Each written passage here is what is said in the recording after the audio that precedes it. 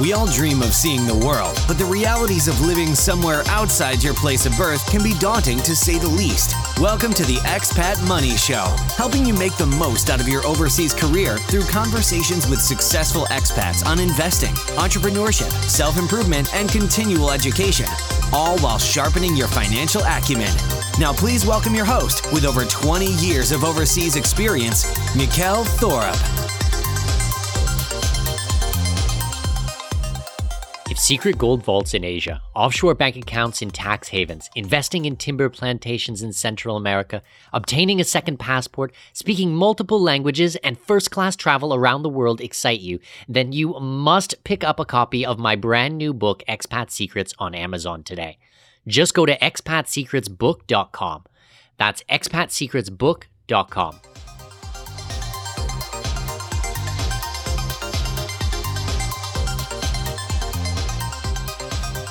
Welcome. My name is Mikkel Thorup. This is the Expat Money Show, and today's guest is actually a returning guest. My very close friend and mentor, Joel Nagel, joined us on episode 63 to talk about offshore asset protection. If you have not heard that episode, I highly recommend listening to it. Honestly, it's fantastic. Today, he is here to go in depth with us about citizenship by investment and residency by investment programs and the options that are available to the globally minded individual. He is arguably one of the most famous and well-respected lawyers in this space on the planet and has helped hundreds of clients from all over the globe to get second residency and a second passport abroad. Please welcome to the show, Joel Nagel. Joel, how are you doing? Good. Thanks, Mikkel. It's really good to be here with you again. My pleasure. So today, Joel, I really want to talk to you about citizenship by investment. Last time I had you on the show, we talked really in depth about asset protection. And today we're going to get a little bit more niche down.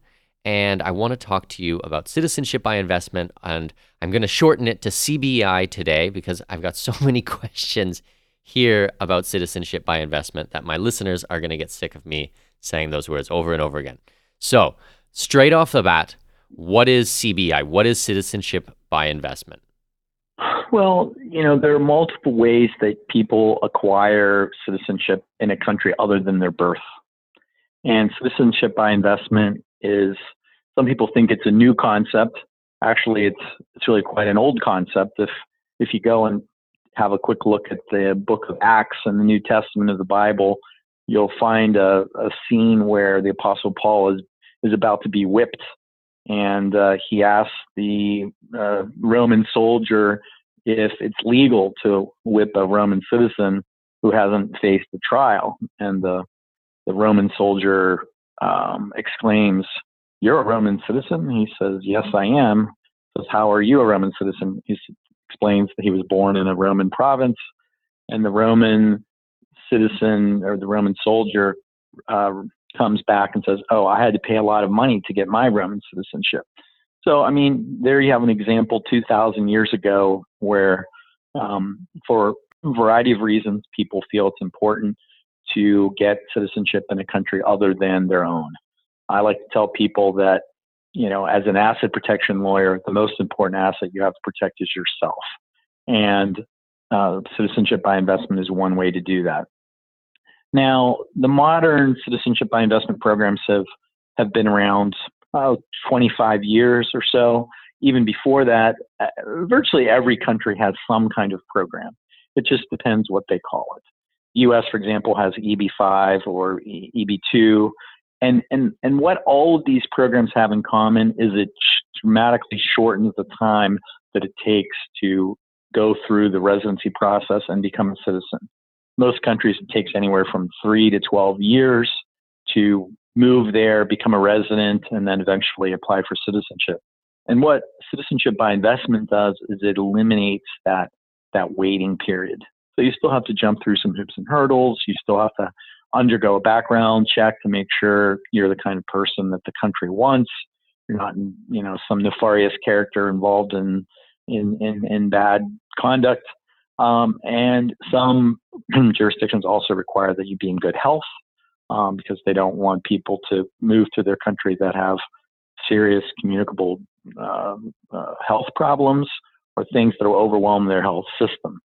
So the citizenship by investment programs were really set up to encourage investment by wealthier people who could come to the country and spend part-time or full-time in that country, help, acquire nice properties, maybe help start businesses. Some citizenship by investment programs require you to invest in a new company or an existing company. So it's all about job creation. It's all about helping the local economy. And in exchange for you doing that, the country's willing to give you a pretty fast shortcut from when you apply to when you get your citizenship. And a lot of economic citizenship programs, sort of the goal for most people is to get their citizenship in under 1 year. If you get it in under 1 year, that's a classic citizenship by investment program. That makes sense. So what is the investment part usually? I've seen different things come up when they talk about investment. Maybe you can talk to me about that for a little bit. Sure, I can. It's a spectrum that's quite large. First, I'll say that in some countries, it's just an outright payment. You're literally writing a check to the government, and you're getting in return a passport. You can think of it. You can boil it down to that, to that level. In most countries, you either, like I said, invest in property or you invest in a business, and the amount can be as low as $100,000. And you have countries like Austria, for example, where the investment amount is 10 million euros. So you have a very, very large spectrum. And the other issue has to do with how quickly you get either residence or citizenship. The residence by investment programs generally tend to be a lot lower. And what that means is you make an investment, you get automatic residence, or sometimes called permanent residence. In U.S. terms, it would be the equivalent of a green card. So you go through a fast track to get to that stage. But then from there on, you just go into the normal queue, and it can take, however long it takes. Most programs, it takes 5 years to go from residence to citizenship. But a lot of the investment programs eliminate the need for you to live there full time or spend full time there. That's sort of the quid pro quo with the residence part. And a lot of people like the residence by investments. They don't really need a passport. They just want to be able to sort of have a plan B or live somewhere. So a lot of people are interested in visas in Europe because of the Schengen concept, whereby you can live and work and travel freely in any of the 27 countries in Europe. So, for example, Portugal has a very popular residence by investment that leads to citizenship after 5 years. The golden visa in Portugal is based on you investing a sum. The standard amount is 500,000 euros, but in some cases, if you're in less developed parts of the country, can be as low as 280,000 euros.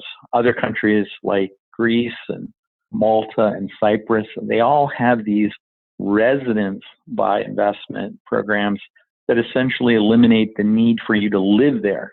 So you can live there if you want. If you don't want to live there, you don't have to. You invest a sum of money. They're all fairly compatible or fairly similar. They range from about $250,000 to $500,000. And then after you make the investment, you're in the queue and you wait 5 years like everyone else. So, that's one avenue. Then you've got the direct programs where you invest an amount and you go straight to citizenship. You completely bypass the time requirements for residency. And again, there's sort of a inverse relationship between the cost and the value of the passport. Passports are valued based on how many countries you can travel to visa free. So if you can travel to 150 plus countries, that's a really top notch passport. If you can travel to 10 countries, well, then you have a Iraqi passport, and it's really not worth anything. So, it really depends on where you want to be in that spectrum, how quickly you want it.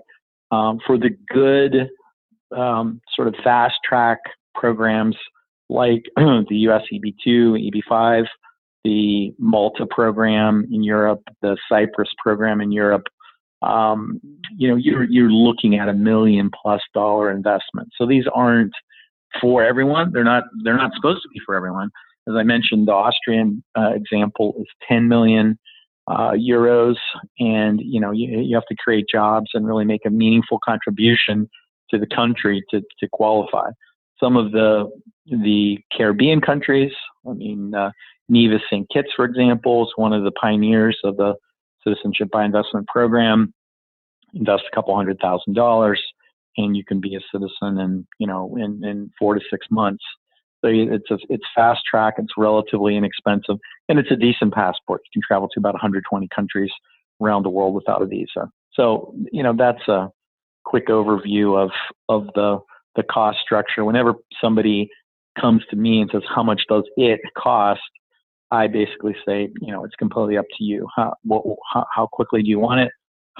What's your budget? Are there regions of the world you want to live in? If you tell me you want to live in Asia, well, then let's look at programs like Malaysia and Thailand and Korea, some of the programs over there. If you want to be in Europe, I mentioned some of the programs in addition to Portugal and Cyprus and Malta. You have Greece, you have the Netherlands. There's really quite a number of Belgium. There's really quite a number of programs in Europe that you can look at for either the residence by investment or the direct citizenship by investment. So when we say investment, is that investment in the passport, or is that an investment and you get the passport as a byproduct? Well, it's a great question, and that the answer to that is very blurred, and it depends on which jurisdiction you're talking about. In Malta, for example, the investment that you make is really a contribution to it's essentially a sovereign fund where they collect the money.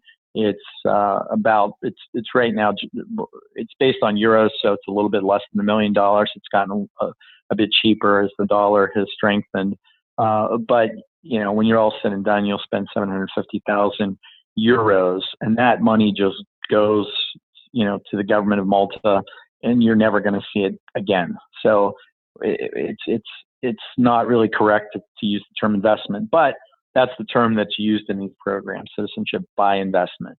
In other countries, again, I'll just stay with Europe for a moment. Cyprus, for example, you have to invest in, there's a variety of ways you can do it, but a 2 million euro investment, and that's truly an investment. You can go buy a 2 million euro piece of property on the beach, and in a couple of years after you have you get your passport in Cyprus right away. Actually, it's one of the fastest countries. You can have a citizenship in 6 months in Cyprus, but you have to hold the property for a number of years. But at the end of that holding period, to the extent that you want to go and sell it to somebody, you will recapture your money.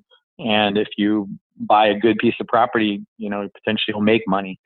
So in a country like that, it's a true investment. Austria, it's a true investment. You can set up your own company, or you can invest in an existing company, invest that money, and it's there hopefully for you to make money with your investment. Jumping back to a country like Nevis St. Kitts, they have both. You can make a one-time contribution to something called the Sugar Fund, which is a fund to help displaced workers that were, displaced through automation and through the changing economy. And you make that payment, you're done. Or you can invest roughly twice that. It's about $250,000 for the contribution, or you invest $450,000 in real estate. You can take your pick, and for some reasons people will do one, reasons people will do the other. So you really have both of those concepts under the single umbrella called citizenship by investment. Well, and with the real estate, I've heard that a lot of times the real estate is not just any property. Like it has to be government approved. You can't just go out there and buy any property you want. They have special zones or special areas, but I guess this is dependent on the country itself. Yes, it's very dependent on the country itself. Some countries will require it to be new build, new construction. If you go back to, we were talking a moment ago about Portugal, for example, the way they deal with that issue is they change the investment amount depending on the area. So the standard investment's 500,000 euros, but if you're outside the main areas like Lisbon and the Algarve, it can drop 20% to 400,000. Then if it's got a historic type of property that's more than, I think it's more than 50 years old, maybe it's 60, I can't remember, then, it can drop to 350,000. And if you bundle them together, so you're dealing with a historic property in a lowly, less developed area, it can drop to 280,000.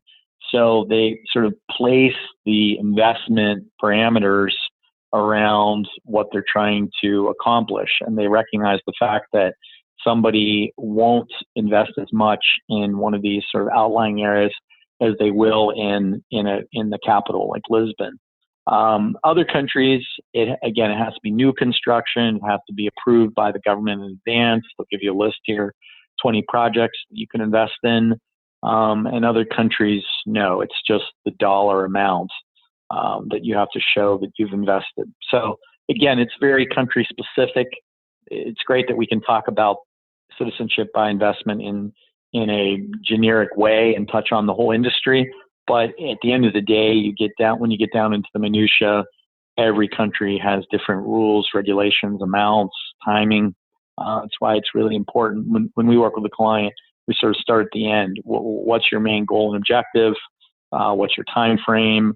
And then we sort of work backwards, try to come up with the countries that fit the client's criteria. In some cases, the client is only interested in one country.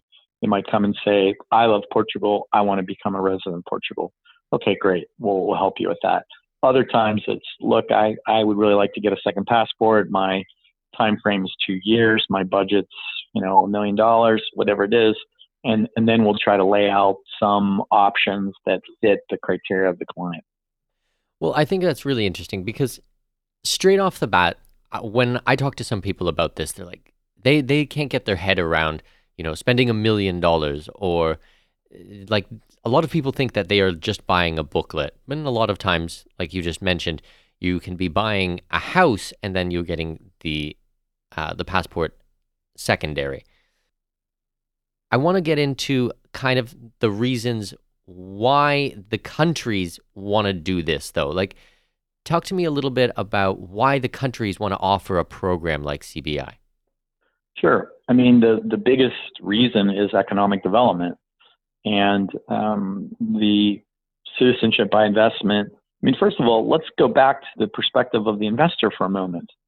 If you're going to invest in a country, let's say build a factory, buy a nice piece of real estate, do something that's going to permanently anchor you or in some way tie you to that country, you want to make sure that you have all the rights and all the protections of the law. And a lot of countries differentiate between a local, a national, and a foreigner. And if you're going to go and spend a lot of money in a country, you would like to have the protections of the law. So I think some of these programs started from the perspective of trying to assure foreign investors that if they invested in their country, that they would be protected under the law the same way as a national. And what better way to prove that than to make the person national if they want to become a national?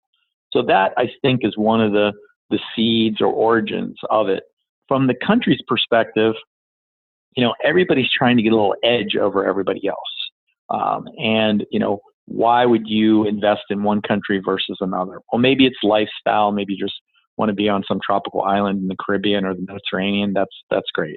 But maybe you have a factory that you could set up anywhere, or you could set it up in a low cost jurisdiction, whether it's in Southeast Asia or the Caribbean. And now all of a sudden you're going back to these protections. How am I going to be protected? What are the tax ramifications going to be? You look at everything together, and then you say, well, I would like to protect my investment. And if that's the carrot that sort of gets the investor over the top, right? I mean, I see now in the countries that have the best programs, people don't really ask questions anymore about the return on investment, right? I mean, I just told you that in Malta, you just write the check, you get nothing back. So there must be a lot of perceived value.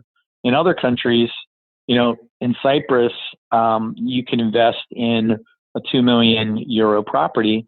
Well, the delta between what it costs to buy a 2 million euro property and what you actually get from that property as a return on investment, it's okay. It might be 2 or 3 or 4 or 5% on a typical investment in real estate, but it's not great.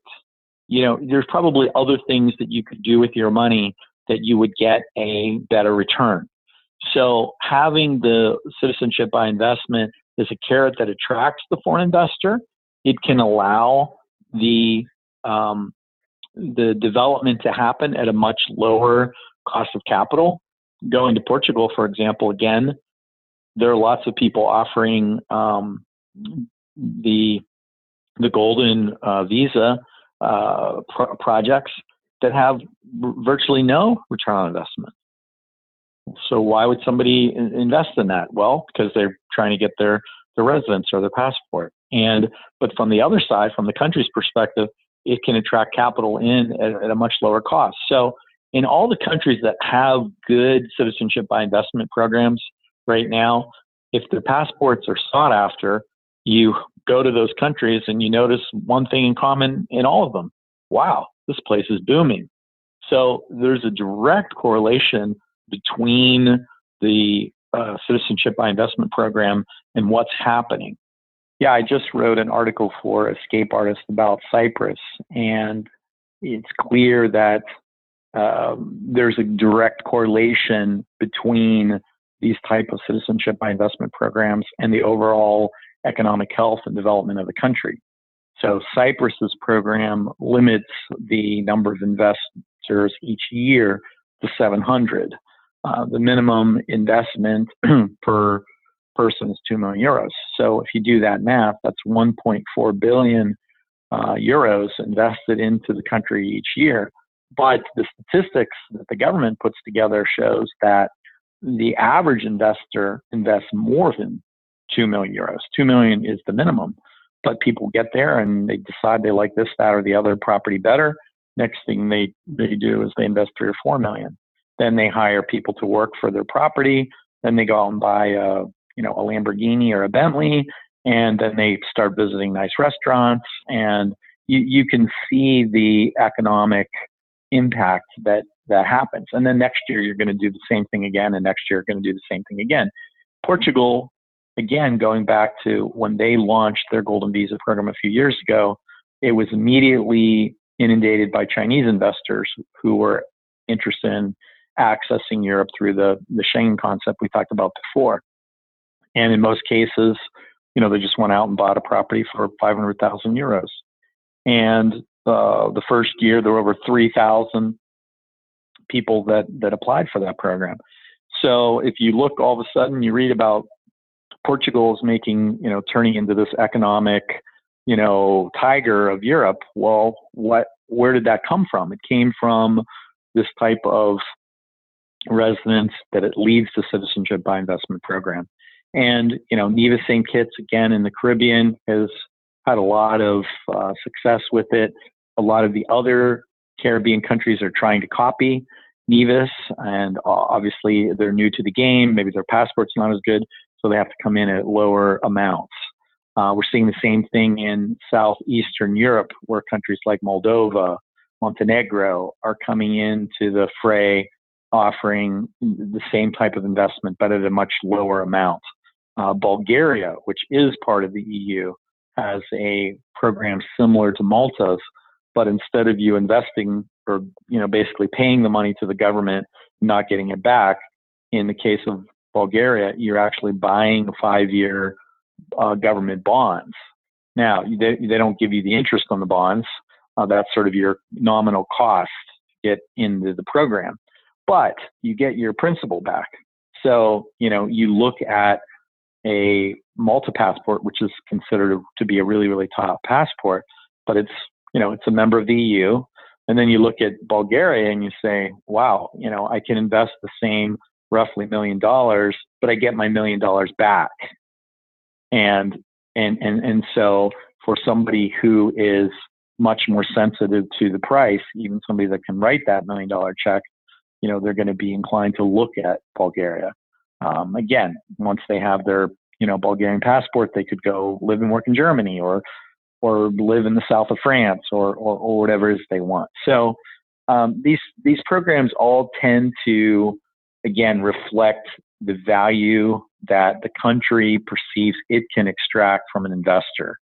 The UK has a program. It's £1.5 million.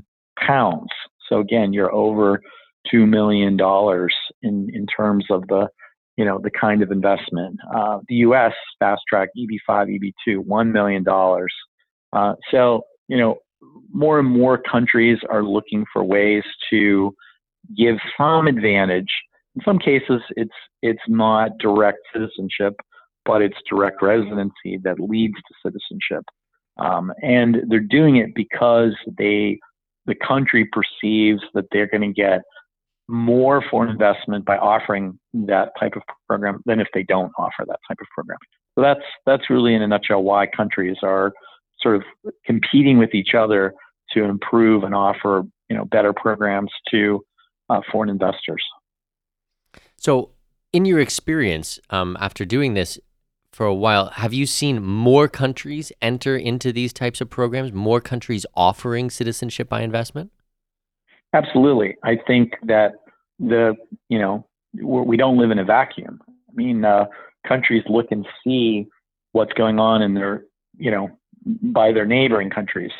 I mentioned I was at a program a few months ago. Actually, I was in Dubai, where you're based, and in the middle of this conference, the president of Montenegro, shows up, goes up on stage to announce to all the participants the launching of their new program, because they're looking around at Bulgaria and Greece and Cyprus and countries in the area that are economically benefiting from having a citizenship by investment program, and they're saying, well, why shouldn't we have that? I mean, I think that more and more countries are seeing the benefit, and they have to be careful to not be perceived as just selling their citizenship. I think that's the dynamic, right? We have a lot of backlash. We have a lot of nationalism happening sometimes in the exact same countries. So the government has to sort of walk a tightrope, and that's why in a country like Cyprus, you have a maximum 700 people per year that can come through a program like that. Even in the U.S., the EB5s are all limited based on the country where you come from. So on the one hand, the government wants that investment, but on the other hand, it has to be seen as not just totally, giving into the whims of every, foreign investor out there. So it is a bit of a tightrope, but I will imagine that the number of programs are only going to continue to increase, not decrease. Well, and I love it from an investor side because I want to be able to shop where I live. And this is not actually just from an investor side, but from someone who travels. I want to be able to shop my jurisdiction. I want to be able to shop where I live and look at the sovereignty of a country and the laws and the rules and make a decision for myself what's best for me and my family, opposed to just being born in a country and deciding that that is my fate and I have to spend my entire life there. Yeah, I think that's a great point. And up until I guess it was around the mid 70s, countries were very restrictive with the notion of dual citizenship.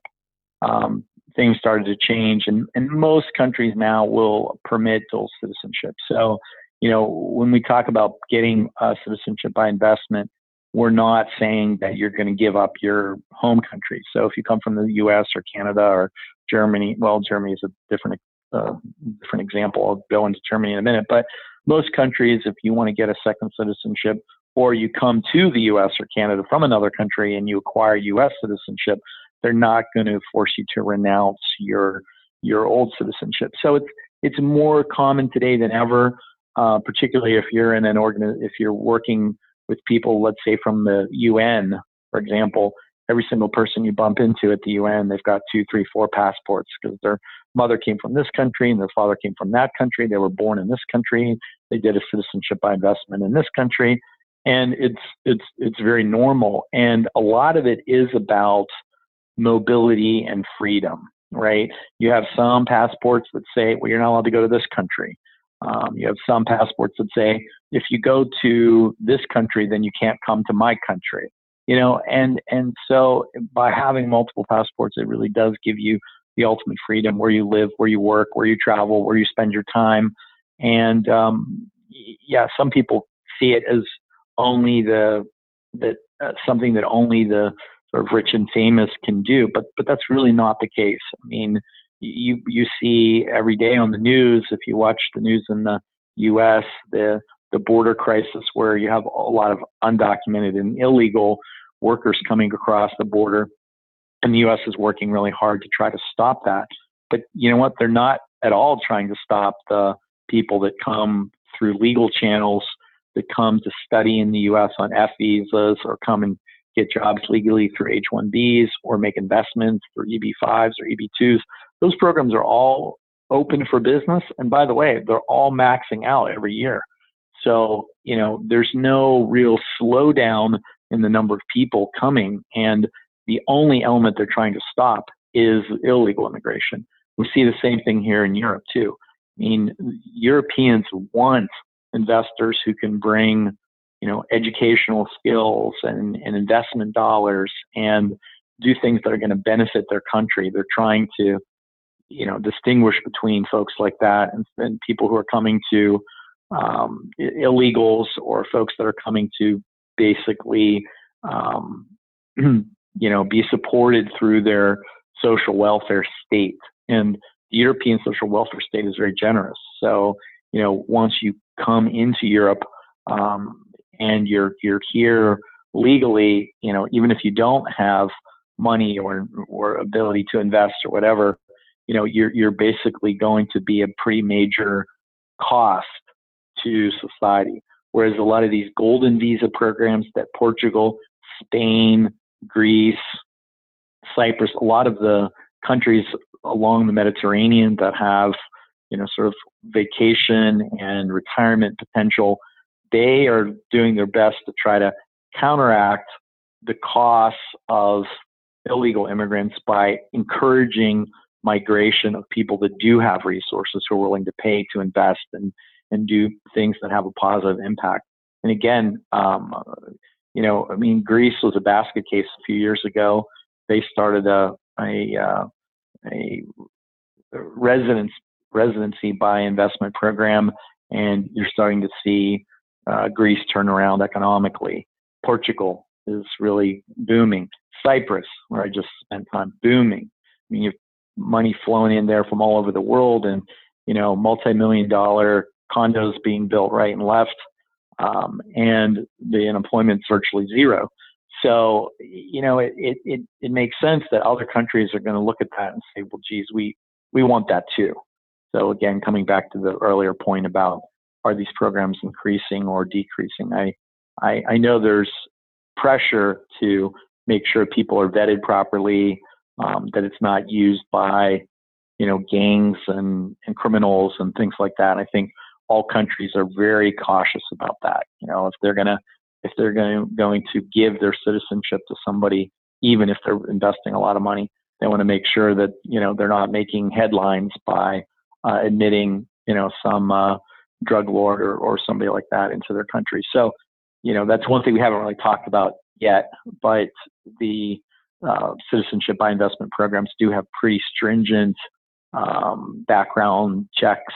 You pay for it as an applicant, but they're generally outsourced to big investigative companies, whether in the U.S. or Europe, that will do complete background checks. I mean, they'll come up with everything and anything, even parking tickets. So, you're not going to hide anything by trying to go through a citizenship by investment program. In fact, just the opposite. You're sort of laying yourself bare to that country and acknowledging everything about yourself.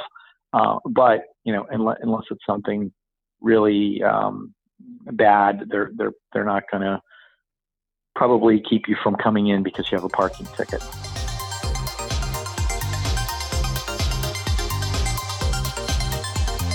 My new book, Expat Secrets, is based on my own experiences from traveling to more than 100 countries over the last 20 years of being an expat. There's no fluff in this book, just actionable advice from someone who leads this type of lifestyle every single day. So if you want to pay zero taxes, live overseas, and make giant piles of money, then I want you to grab a copy of my brand new book, Expat Secrets, on Amazon today.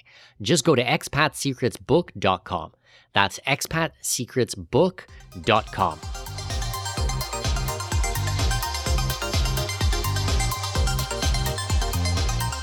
So then talk to me, what is, or I suppose what you have traditionally seen is the type of person that has come in.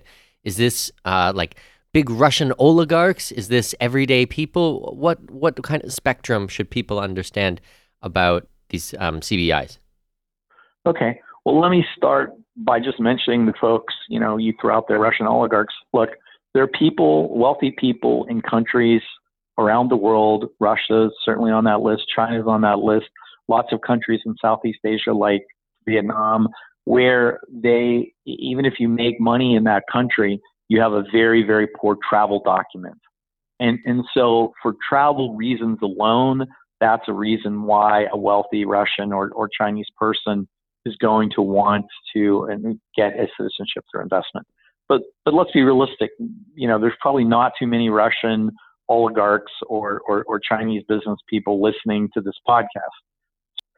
So again, your listeners are people who mostly are coming from the developed part of North America. So why would they want to have a citizenship by investment program? We already mentioned a few things along the way, but they decide they want to live somewhere, they want to invest somewhere. Having that kind of citizenship by investment puts them on equal footing with nationals of that country. Maybe it's just they want to have a plan B, someplace they can go. For those people, maybe they don't really even need a passport. They just want to have the equivalent of a green card or the ability to go live somewhere. And that's where the residence by investment can come in handy, which in some cases leads to eventual citizenship, like the case of Portugal. Other countries that have special retirement residencies and things like that don't ever lead to citizenship. In Belize, for example, it's a country where I spend a lot of time, you can get an easy retirement residency for foreign investors and treats you very well for a lot of reasons, but it's never going to lead to a passport. Some of the Middle Eastern and Asian programs, Dubai, for example, you can get a 10-year residency based on investment, and as long as you hold the investment, you can keep renewing it. Some of the other countries like Malaysia, Thailand, the same thing. As long as you're holding your investment, you can continue to renew your residency forever without having citizenship. So, other people are, again, do it for travel reasons, business reasons, banking reasons. I mean, the list is pretty extensive as to the reasons why. But I like your comment earlier. It really is about personal freedom. You do have the nationality of the country where you're born, but why shouldn't you be able to change that? And countries like ours, the U.S. and Canada, were built on immigrants coming from all over the world to our countries to eventually get citizenship in the U.S. and Canada. But why should the same also not be true where folks from the U.S. and Canada can have the citizenship of the country they choose and be protected in that country just like a national of that country? So, it's interesting, Mikkel. I mean, 15 years ago, if I would speak at a conference about asset protection, there were 100 people in the room. There might be one sort of crazy guy in the back of the room that would want to come up and talk to me about residence and citizenship. And now it's completely changed. I mean, if I go to a conference, half the people in the room want to talk about it. There's some people that say, "Hey, no, I'm totally happy with my citizenship, and I'm never going to go longer than a month or two somewhere to visit, so I don't really need to have the ability to stay longer," right? Because your residence allows you to stay as long as you want. And most people who travel, if you're working, you only travel a week here, a week there, right, on vacation. And so your U.S. or Canadian passport allows you to do that. But what if you want to go live somewhere for 6 months? You can't just go to a country and expect that you're going to be able to stay there for 6 months or a year or 5 years or whatever. So these type of residency and citizenship programs allow you to do that as well. Well, I guess my question for this and this particular question is really, I want my listeners, when they hear this episode, I know that people will think in their head, okay, is this for me? Is this for me, or is it only for someone else? Is it only for the Russian oligarch, the Chinese billionaire, these type of people? And I want people to understand that actually people from all over the world in all walks of life, even people from Canada, the United States, Australia, Great Britain, people from our countries are doing citizenship by investment. This is a quite a normal thing to do actually right now. It is not that one crazy person in the corner of the room, like you said a moment ago, Yeah, I mean, I think that the groundswell, if we sort of look at it would be like a bell curve where the most of the people in the middle of the bell curve they're looking at these programs, they start with the residency ones because they're cheaper, right?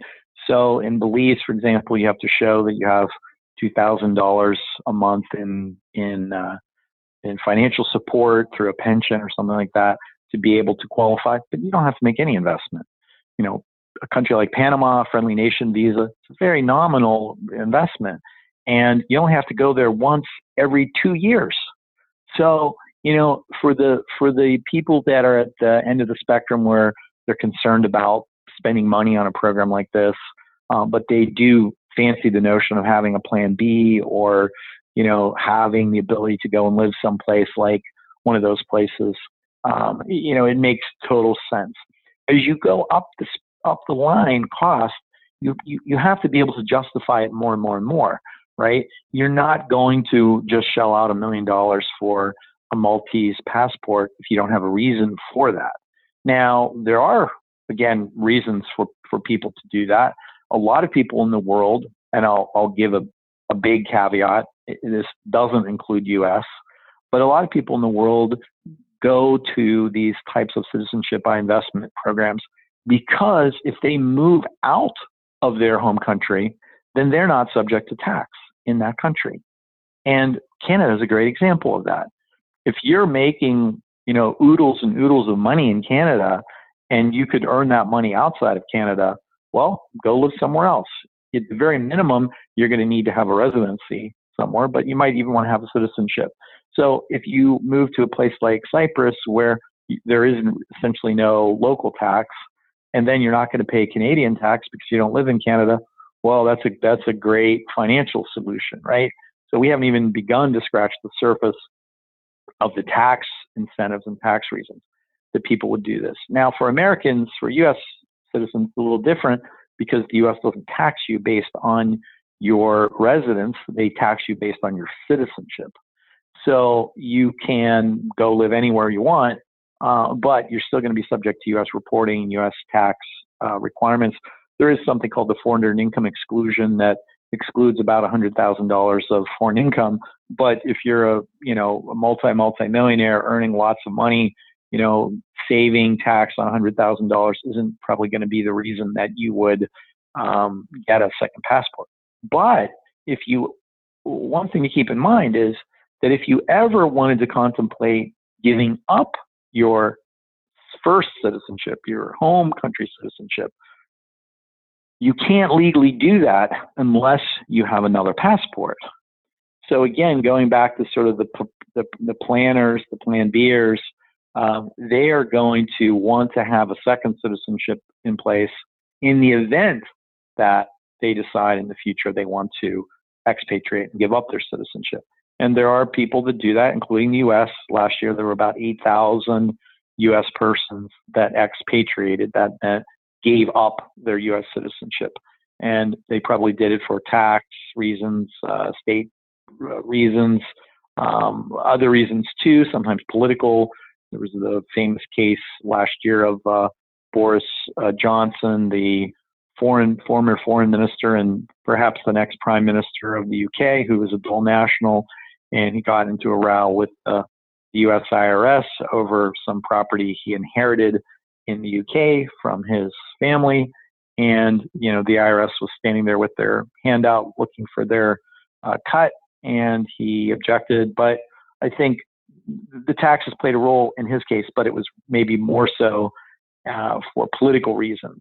He didn't want to be seen as being a dual national going into running for the most important political office in the UK. So there's all kinds of reasons. But again, it's not legal to give up your citizenship and become a stateless person.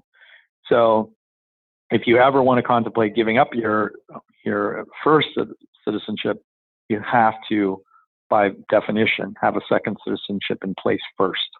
So I think I tried to outline a couple of reasons. We can get down into travel reasons again if you want. We can talk about why, if you're going to travel 1 week to the Middle East and the next week to Israel, you're probably going to need to have two passports to do that. Or, you're traveling to certain parts of the world where certain countries aren't welcome. That's the other thing. We think that we can travel everywhere, but that's not really the case. Sometimes our home country prohibits us from going to a country, and sometimes that country prohibits certain nationalities from entering. So again, it comes back to just freedom of choice, freedom of travel, freedom of living, working, wherever you want to.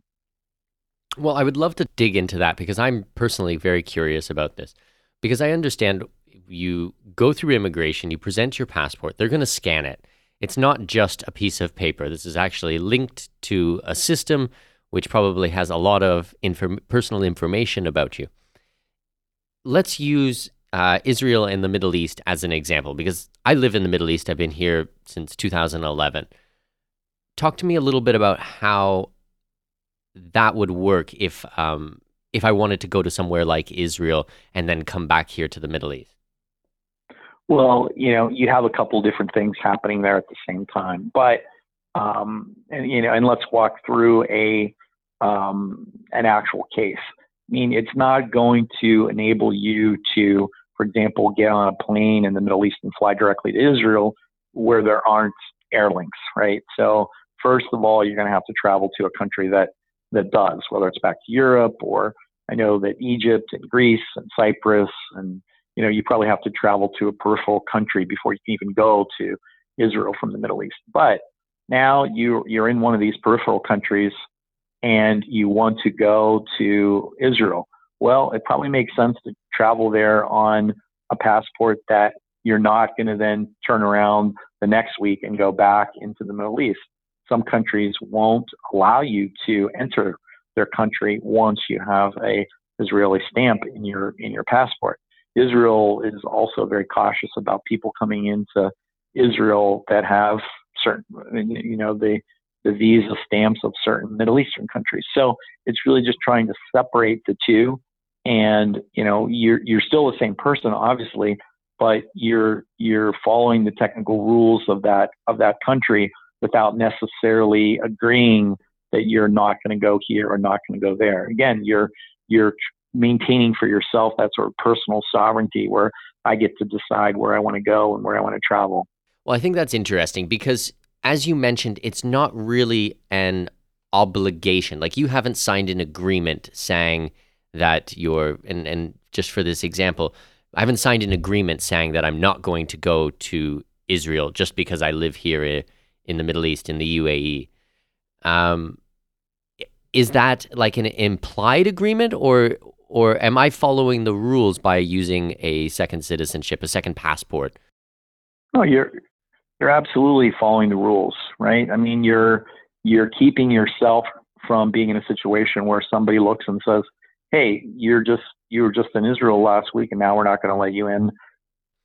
So again, yeah, exactly. You don't have a contract saying you can't go someplace. So what you're really trying to do is meet the technical requirements of that country, and you show up with one passport to go to one country and a different passport to go to a different country, and each one looks and only sees their visa, not the other. That's really as simple as it gets. Is there any other examples of countries or regions or areas where things like this might be a little bit tricky? Well, I guess one of the examples that we've seen in the last couple of years has even more so than travel has been in the financial service sector. Essentially in going back to 2010, the U.S. enacted a piece of legislation called FATCA, or the Foreign Account Tax Compliance Act. And, there are a lot of ways that individuals and banks in foreign countries can comply with FATCA, but it takes tremendous amount of administrative bureaucracy on the bank's part and a lot of reporting on the part of the U.S. Now, if you have a second passport and you're U.S., it doesn't alleviate your need or your obligation to report financial accounts you have. So don't think I'm suggesting that somebody can use their second passport to circumvent, their U.S. reporting obligations. I'm clearly not. In fact, that would be a very bad thing to do, and you might end up wearing an orange jumpsuit if you did that. But from the foreign country's perspective, what happened was a lot of them just had these sort of knee-jerk reaction to FATCA and just said, you know what, we're just not going to take U.S. clients anymore. And they just threw out all their U.S. clients because they didn't want to have to deal with FATCA. So we saw people wanting to get a second passport specifically for bank opening purposes. I mean, I had a client who had been living in Zurich, Switzerland for 50 years. 50 years. And all of a sudden, he got a note from his bank one day saying, hey, we have to close your account because you're American and our bank's no longer going to take Americans. And he said when he first saw it, he just laughed. He's like, okay, well, then I'll just go down the street to the next bank. Well, guess what? When he went down the street to the next bank, they said the same thing. And then the third and fourth banks all said the same thing. And he was eligible for Swiss citizenship because he was married to a Swiss national and had lived there so long. He just never really got around to it. Well, all of a sudden, FATCA forced him to get around to it. And he got a Swiss passport and then went right back to the first bank that was going to throw him out and changed his accounts and kept it right where it was. So, we could probably spend several hours just exploring all the issues. And so it's not just travel. But yes, I mean, going back to travel, I mean, Americans, you have countries you're absolutely not permitted to go to. And then you have countries where you're just, sort of persona non grata. You're not really very welcome, or it's very difficult to get a visa to travel there. Canada, not so much. But, these are all reasons, depending on what you're trying to do. But if I come back to my sort of core client base, I think it's really mostly where I started, which is, people just feel comfortable having some kind of legal status in another country beyond just having the right to enter that country as a tourist. So they can enter because they're a resident. They can enter because they're a citizen. They're going to set up a business. They're going to buy property. They're going to do something. They're going to send their kids to school there. Whatever it is that they're contemplating, having the residence or the citizenship is going to allow them to sleep better at night, knowing that somebody can't just arbitrarily now throw me out, right? I mean, in the U.S. right now, a lot of people are sort of arbitrarily not getting their status renewed in certain instances. So those people would love to at least have a green card, if not a U.S. passport, because once you have that, the arbitrariness of the system is taken off the table. And when I talk to clients that live anywhere in the world, that's one of the things they complain about the most. I can't believe it. Every year I have to go spend, hours and hours and hours reapplying for a new status to stay where I am. And it's so arbitrary. I might get it approved. I might not get it approved. Well, these residence and then citizenship by investment programs completely throw all that out. They alleviate that. You've got your document in your hand, come when you want, leave when you want, and nobody's going to question you. I think that's a powerful thing right there for a lot of my clients. Well, I can think in my own life here in the UAE, every 2 to 3 years, I have to go back in to reapply for my residency. I have to do a full medical exam with blood work and checking for tuberculosis and things like this. Like some, I don't know if invasive is the right word, but definitely affects my time and my energy, and I have to plan around these types of things. And it is very personal. Now, I will never be able to be a UAE citizen. They do not offer it to foreigners. But if I was in a country where I could apply for citizenship and do away with all of these things, I think there's a lot to be said for that. Yeah, exactly. In UAE, you've got the long extended residence by investment program, and I think it widens that period to something like 10 years. So at least you still have headaches, but they're fewer and far between. So again, it's really just looking for an advantage somewhere, right? And it's an advantage to you as the individual, and it's also an advantage to the country because they benefit in terms of investment, jobs, and like, for example, in Latin America right now, what I see, even perhaps more so than capital, which is important. Don't get me wrong. I mean, you have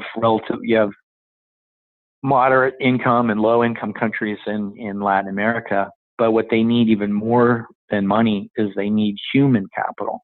And we're seeing that they're doing a lot to bend over backwards to attract human capital, entrepreneurs, young people. I'm seeing more and more people, 20s and 30s going to that region who aren't thinking about retiring or sitting in a rocking chair playing golf and watching the sunset on the Pacific. I mean, those people are being sought after as well because they don't take jobs and they spend money, right? So retirees, that's always been a main target. With countries like Costa Rica that 30 plus years ago really set out to go after that market and target them. But now we're seeing that they also recognize the importance of attracting younger people, entrepreneurs in some way. So a lot of these programs now have a component that makes it relatively easy for people with lower investment amounts to come, particularly if they're going to start a business or do something productive in the country. Well, and I've seen a lot in Colombia and Panama. A lot of those countries are really trying to attract the entrepreneur, the young entrepreneur as well. Exactly. Yeah, I think that's they get it that one entrepreneur comes in, even if they don't necessarily have big bags of money, they're going to do something. They're going to start a company. They're going to hire a few people. One of my clients started a business a couple years ago in Panama. Now they have 38 people that work for them, and they didn't have much. They didn't have much money. If the bar had been set that, you have to come and bring $500,000 or some large amount, they wouldn't have been able to do it. So, the Friendly Nation visa in Panama is a great example of, they're putting a sign out that says, we're open for business. Come on in. And if you can bring some skill sets or some money or anything, and you're going to set up shop and do something from here in Panama, it's only going to benefit Panama. So, I think that was the entrepreneurial type of mentality that Canada had for such a long period of time. That's being ratcheted back a little bit, just as a response to all the sort of Asian wave of migration that hit Canada. But for a long period of time, Canada was that way. Australia still has a immigration system that's based on a point system. So, actually, if you're young and healthy and you're educated, you can, qualify a lot easier. If you're older, well, you better have some money. So, they're sort of looking at people that want to come, and you better fit in one kind of category or another. And so, yeah, I know that you and your program appeal a lot to the younger, the millennials and the Gen Xers and what have you. And I think there are opportunities for folks like that to go get their foot in the door.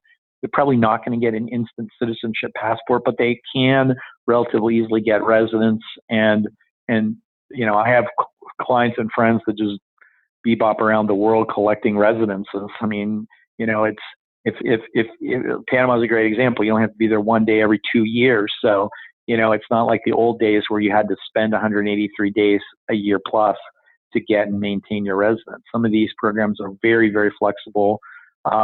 Portugal is 1 week per year.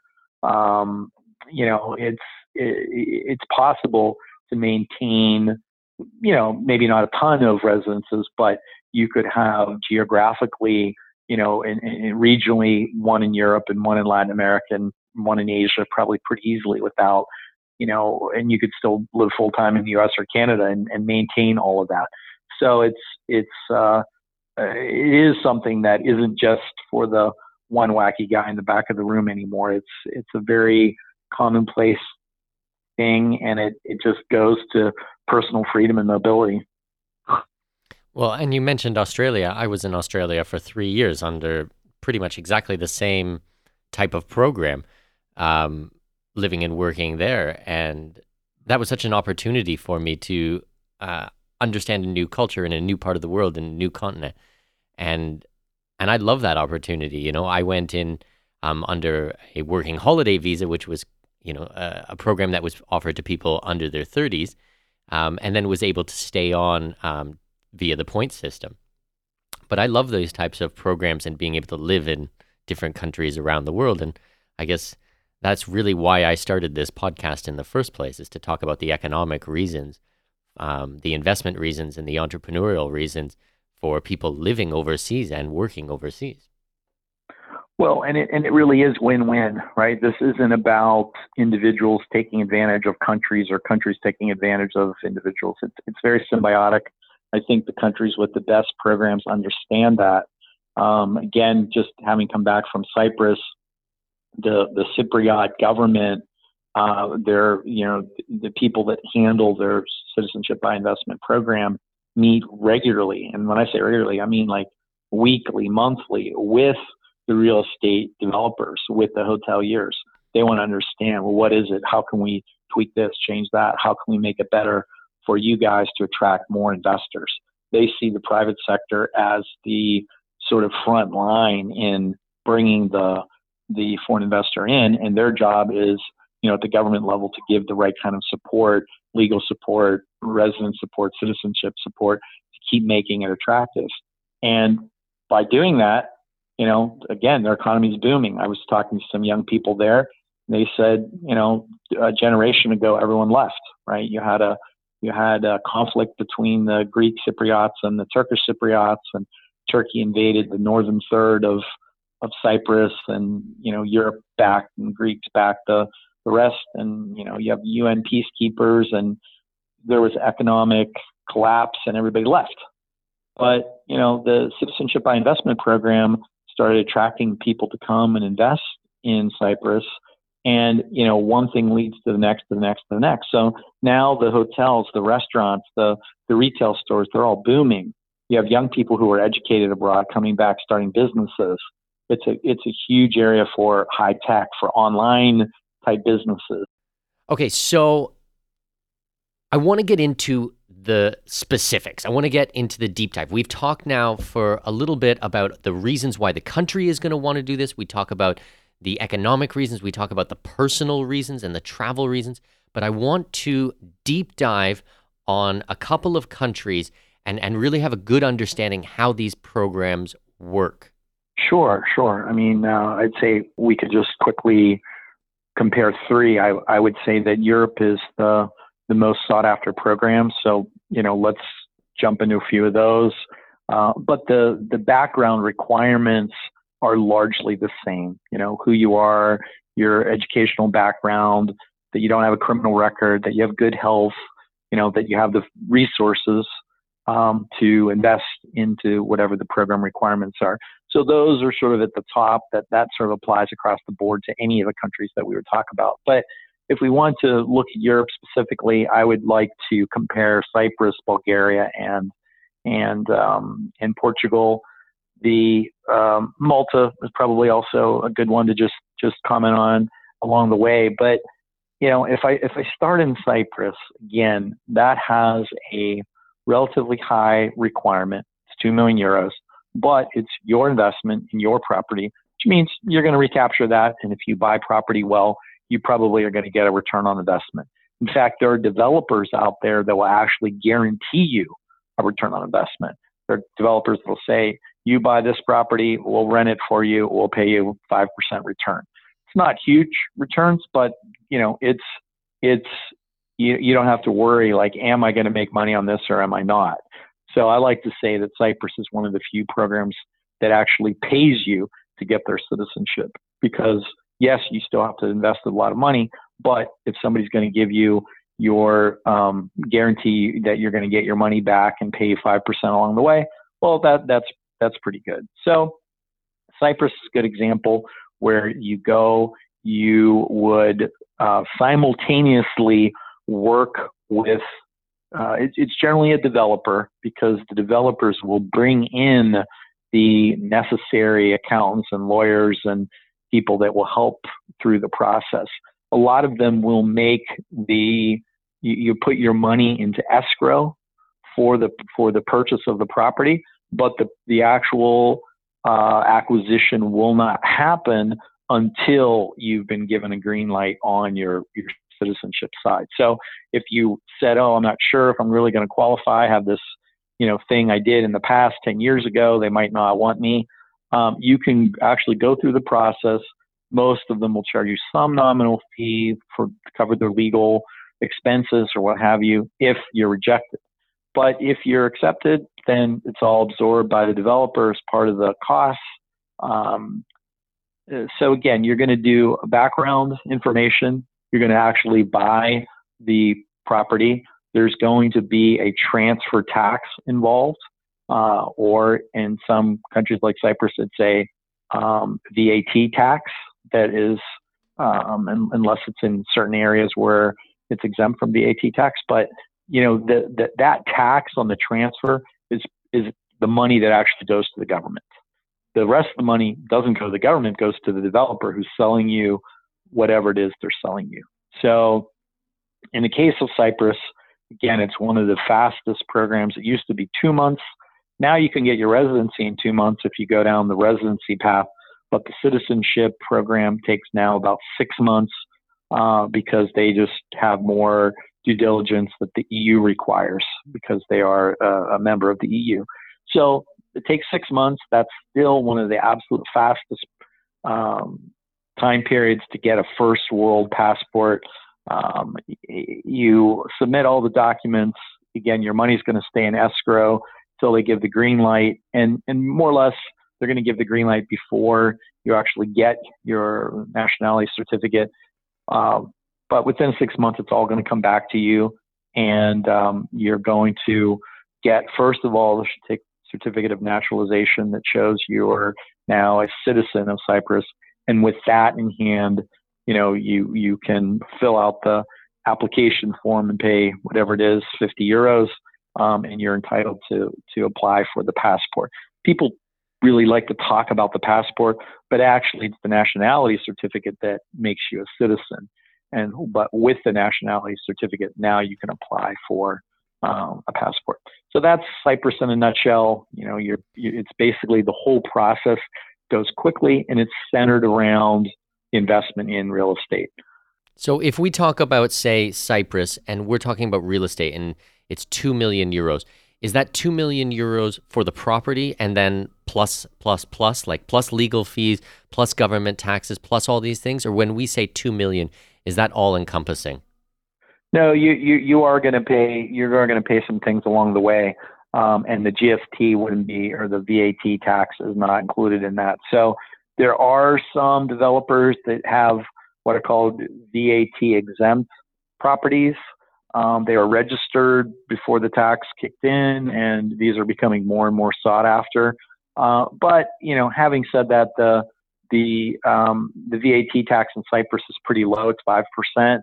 In a country like Greece, for example, which is a little cheaper than Cyprus, the Greece VAT tax is 24%. So it's there, and on 2 million, it's a real number, right? 5% of 2 million is about 100,000. So it's not insignificant, but it's not so much that it's going to mess up the deal. Then you have to find out, well, is the developer that I'm working with handling all of the other costs? Most of the good ones do, but some of them out there, or if you just some people say, well, let me just go hire a realtor and have that person start looking for me. And the realtor goes and finds a property, particularly if it's on the secondary market. Well, fine. Some people think they can find better value on the secondary market, and maybe that's true. But then you are going to be engaging all the pieces and parts separately. So now, the realtor finds you the property. Now you have to go hire a lawyer separately to work on the citizenship side of it. They're going to charge you anywhere from, say, 35 to 50,000 euros, whereas the developer on new construction is going to absorb that cost. So it's important to understand from the outset what's included. But beyond the legal fees and which you may or may not have to pay separately, and the VAT tax, there's really no other fees. In Portugal, for example, there's transfer tax. It's a sliding tax depending on the value of the property. There's an exempt amount which goes up to a little over 100,000, and then a small tax kicks in and gets bigger and bigger. But the average tax is in the 6-7%. Again, it's manageable. Most of the developers in Portugal do not include the legal fees, although I know a couple that do. And so again, in Portugal, you're going to pay about 15,000 euros of local legal fees to sort of have a good, competent lawyer who's going to, hold your hand through the process. In Bulgaria, we mentioned, is similar to Malta, except that instead of paying the government, you're actually buying bonds. The Bulgarian bonds are triple B. They're just, they're investment grade. They're at the lower end of investment grade.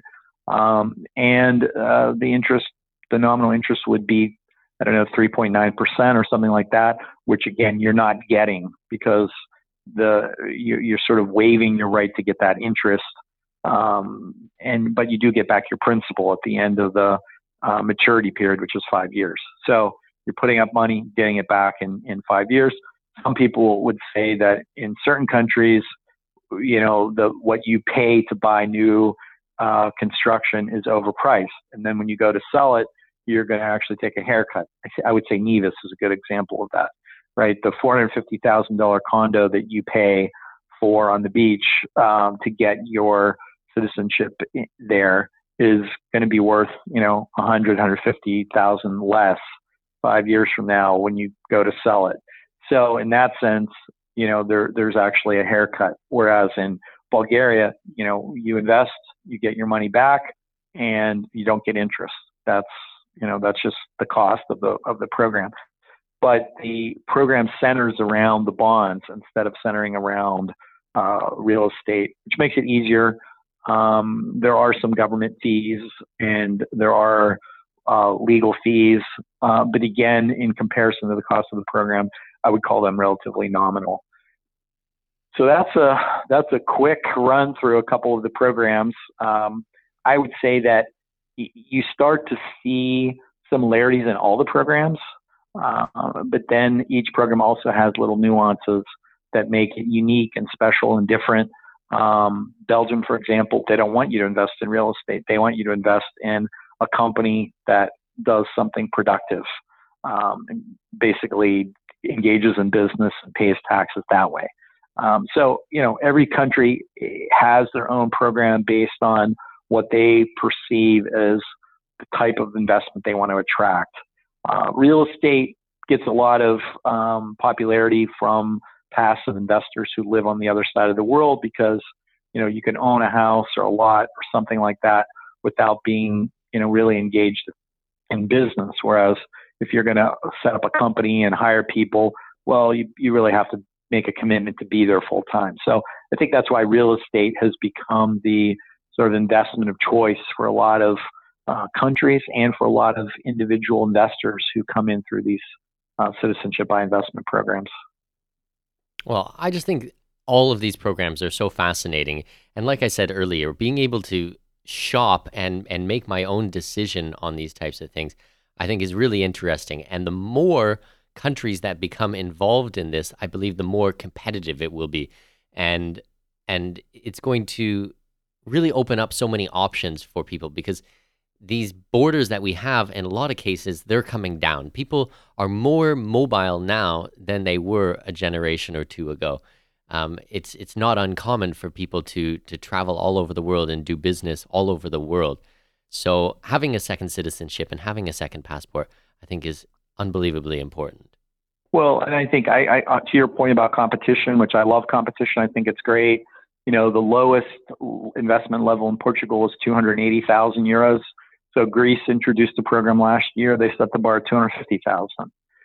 The most recent entrant to the game, I guess you could say. And again, they're looking around at the countries around them, what they charge. When the president of Montenegro came to the Citizenship by Investment Conference in Dubai, basically said, look, we're not part of the EU yet, but we're working hard towards it. And within a few years, we will be integrated into the EU.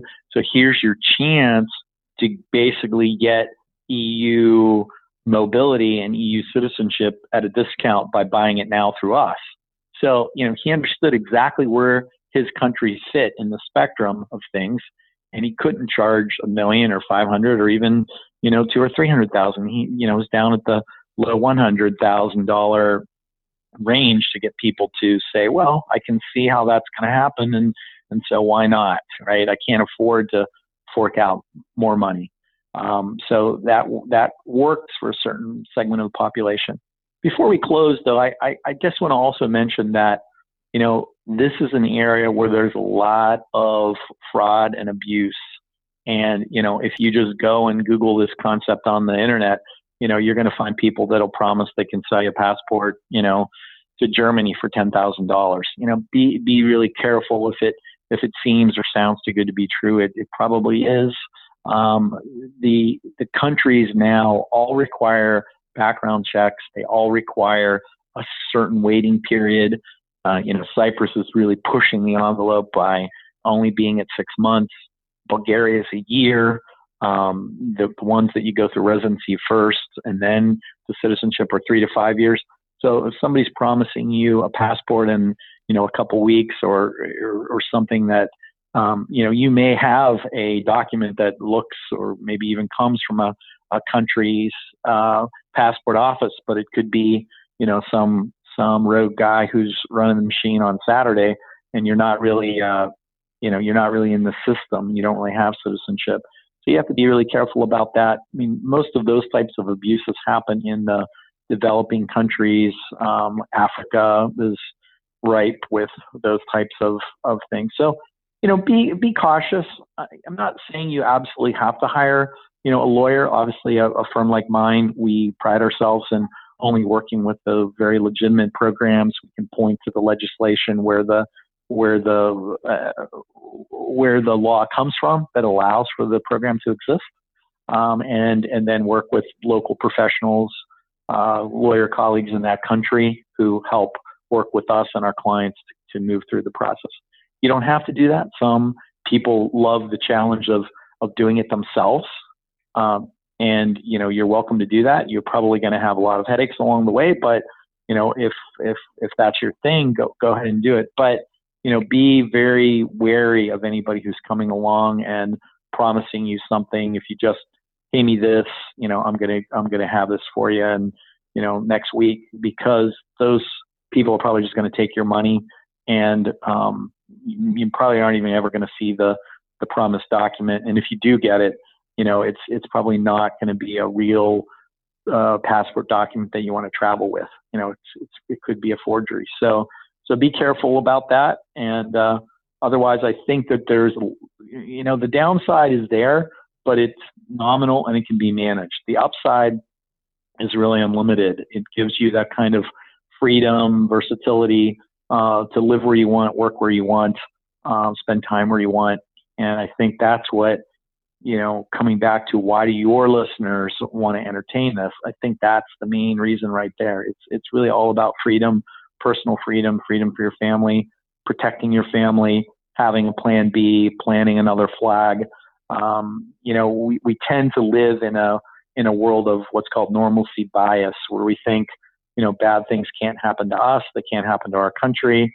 But if you look historically back, through the millennial, it's never been the case. There's never been a perfect country that was able to, withstand problems and forever. And so having another citizenship is just a way that you can personally hedge against any kind of thing that could go wrong in your own country, and to protect you in the country where you want to have that citizenship, so that your rights to own property, to vote, whatever it is that you want to do, are really well protected. So I hope that your listeners got something interesting and some good information, out of this. And feel free to send them over if anybody needs to have some assistance in pursuing their goals of obtaining a residency or citizenship around the world.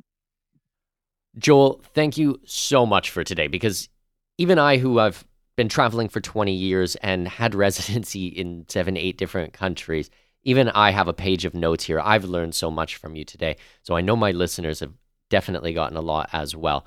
If people want to reach out to you, if one of these programs really struck a chord with them, if they want more information and maybe a helping hand through this type of process, where can we send them?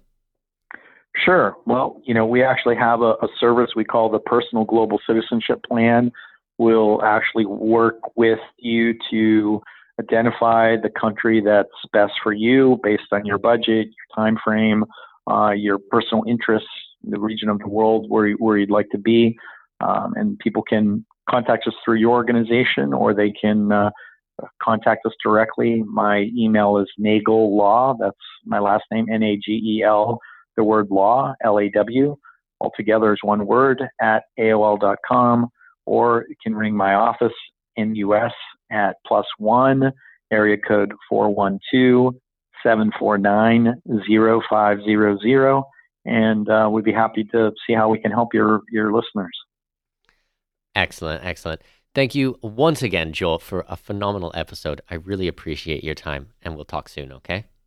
Yeah.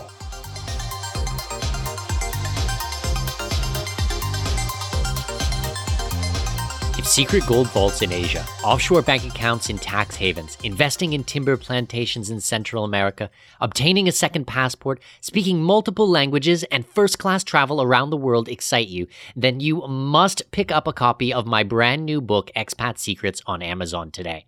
Just go to expatsecretsbook.com. That's expatsecretsbook.com. This episode may be over, but your journey to greatness continues by visiting our webpage and signing up for our newsletter. For convenient access to new episodes, show notes, and other crucial resources, visit expatmoneyshow.com. We look forward to you joining us on the next episode of the Expat Money Show. Safe travels.